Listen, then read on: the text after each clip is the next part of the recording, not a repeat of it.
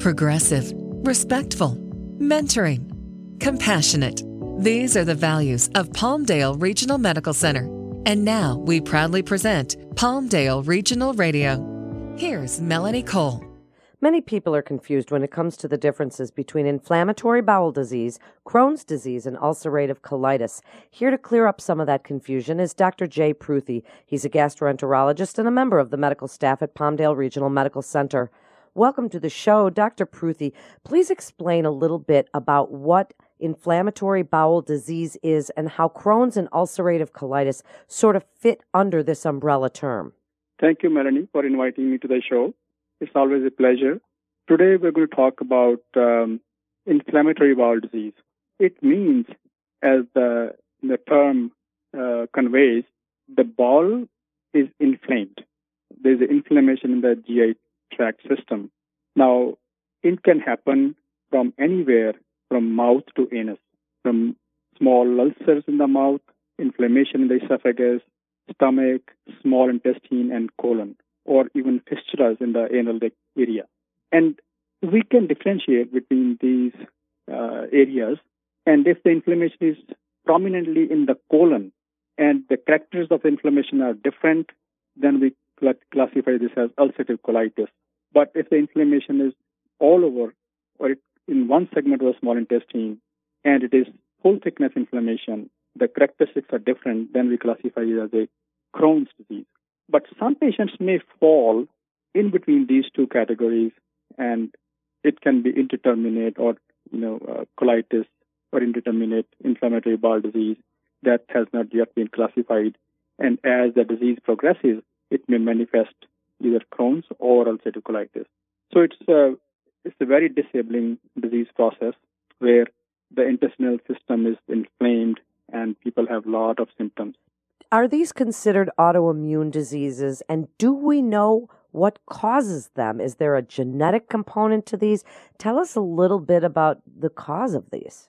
The cause is currently unknown. There is definitely a genetic component. 10 to 20% patients of Crohn's disease or ulcerative colitis, they have at least a family member or a blood relative with inflammatory bowel disease. So there is definitely a genetic component. Some genes have been identified, like NOD, NOD2 genes, and other genes. And these are considered as autoimmune processes where body's immune system sort of attacks the intestinal lining and the wall, and inflammation sets in. The white blood cells move in to the intestinal lining and cause the inflammation and ulceration formation and various other abnormalities. So the current cause is unknown. So are there some symptoms, as Crohn's disease can even start in children or teenagers or people in their 20s? And if there's this genetic component, what do you want people to watch out for or to be on the lookout? Dr. Pruthi, what red flags in symptoms would show up that would say, you know what, you need to get to a GI and find out if this is Crohn's? Yes, there are symptoms which will indicate that suggest that patient may be suffering from inflammatory bowel disease.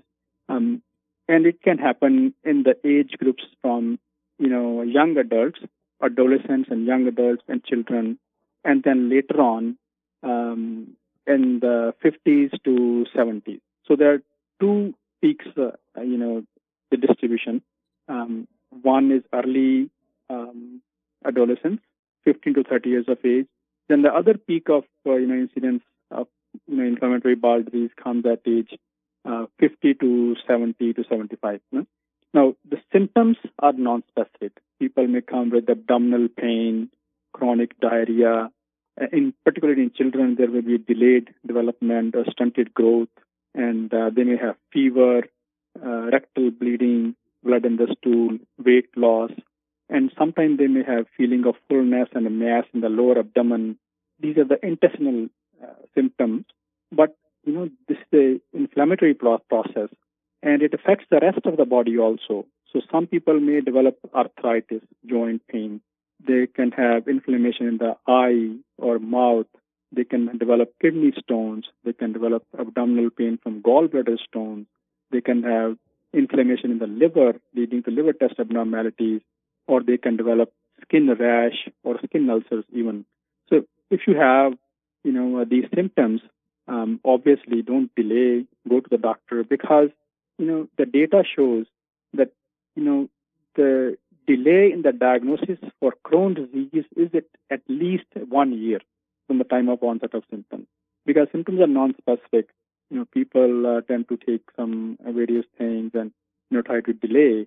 But the more delay we have in making a diagnosis, the more risk we run for getting into complications. So if you have any symptoms, just go for it, see your doctor, and determine whether this is inflammatory bowel disease or something else going on. Because, a lot of people have irritable bowel syndrome also. They will have diarrhea, abdominal pain too, but they will not have rectal bleeding generally. They will not lose weight. That diarrhea in inflammatory bowel disease is different. It can have, blood in it, and it may wake you up during the night. It may wake you up during your sleep, so that this is a real inflammation going on. But on the other hand, in irritable bowel syndrome, when there is no significant inflammation, there is no inflammatory bowel disease, no Crohn's disease, no ulcerative colitis, that diarrhea is only daytime and does not wake you up at nighttime. People do not lose weight. It does not cause any fever. It does not cause severe sickness. So if the diarrhea is not going away, you're having bleeding, you're losing weight, you should go to the doctor. So since we know that there's no right-out cure for these, let's talk about the medical treatment and what those goals would be to achieve remission or maintain remission or improve the quality of life, because the quality of life, Dr. Pruthi, is so important for these types of patients, what they can eat, where they can go out to eat, all kinds of aspects of that quality of life come into play here. So speak about intervention, medications for treatments, and what you do for these people to help increase their quality of life. Sure. The treatment goals for inflammatory bowel disease, number one, we want to reduce the inflammation in the intestinal system. Then, number two, we want to control their signs and symptoms. We want to control the pain, we want to control the diarrhea, and we want to stop the bleeding. Then, number three, we want to correct the nutritional deficiencies. People who have inflammation in their digestive system, they may develop nutritional deficiency. They may not absorb certain nutrients very well, and then, that causes another problem. And then number four, we want to normalize their life as much as possible. We want them to get back to the work and not, get disabled from it. Now, these goals, we try to make all these goals for everybody. How do we do it?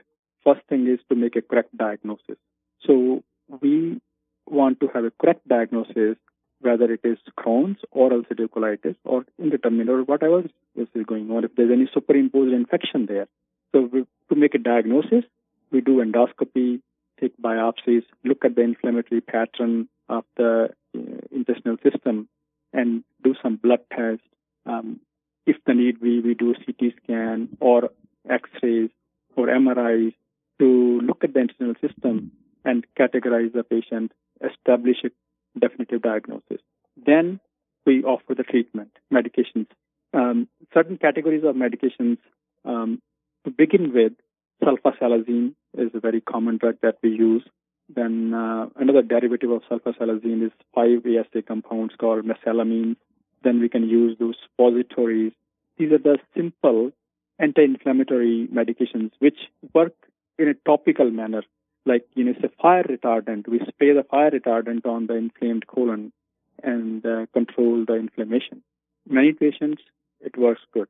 Then if that doesn't help, the next category we go to are the steroids, corticosteroids, prednisone, or IV solumedrol or IV prednisone. So that will control the inflammation and control and modify the immune system so that, the immune system is not attacking the intestinal system. But there are side effects for the corticosteroids. So that's why we don't want to continue the corticosteroids for a long time. My goal generally is if I want to use corticosteroids in a patient, we want to use it for a limited period of time and in tapering doses so that we can get them off of steroids and control the disease process with another medication. Then the third category of medications are immunomodulators, which will modify the immune system so that immune system is not attacking the intestinal lining. So those are azathioprines, mercaptopurines, methotrexate, etc. Then the newer drugs are biological drugs, which are anti-inflammatory, and they are called as anti-TNF-alpha, anti-tumor necrosis factor medications, like infliximab, adalimumab, Remicade, Humira, their trade names.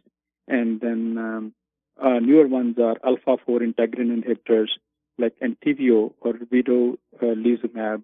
Then interleukin 12, interleukin 23 inhibitors called Stelara or ustekinumab. So these are the new medications which modify the disease process and modify the immune system so that we can control inflammation better. Then finally, we have antibiotics that we use sometimes: ciprofloxacin, Flagyl, metronidazole, tetracycline, sulfa medications. So we can use all these medications either in by itself or in various combinations to control the disease process and bring the patients back to normal life as much as possible. Then Melanie talked about the nutrition. It's very important. We want to check their levels of nutrients. Particularly, we want to make sure they have enough calcium in their system, folate, B12, vitamin D. So those supplements are important in this patient population. Then she mentioned diet. Diet is very important too. Now, there is not a particular diet that everybody can, just go for it.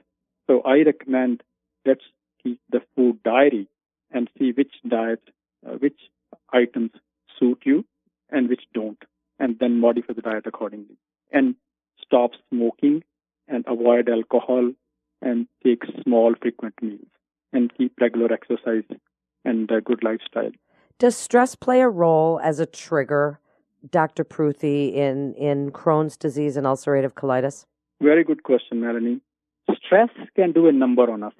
Per se, stress is not going to cause inflammatory bowel disease, but it can make the matter worse. It can make the symptoms worse. It becomes a vicious cycle. When you have inflammatory bowel disease, you are stressed out, and the stress makes the symptoms worse. So you got to get out of that vicious cycle by seeing your physician, controlling the disease process better, and relaxing, and if the need be, take some medication. So wrap it up for us, please, Dr. Pruthi, with your best advice about how patients that suffer from Crohn's disease, inflammatory bowel disease, ulcerative colitis, any of these autoimmune disorders, what you would like them to know about treatments out there and living a normal life with these diseases and how they can live a normal life with some of the latest treatments. Yes.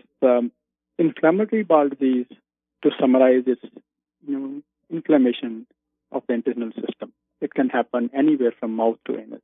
Symptoms are initially non-specific, but I would recommend do not ignore the symptoms: abdominal pain, nausea, vomiting, weight loss, diarrhea, rectal bleeding, arthritis, skin rash.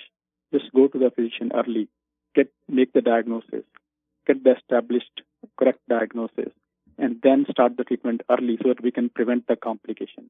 Then follow the good lifestyle. And if patients have long-term disease process, after 10 years of colitis, then we are worried about colon cancer, because after 8 to 10 years of ulcerative colitis, the risk for colon cancer goes very high too. So in those patients, we recommend they have a screening colonoscopy every 2 years and take random biopsies from every 10 centimeter interval in the colon to check for any early signs of cancer. And after 15 years of chronic colitis, then colonoscopy every year. And just have, be compliant with the medication.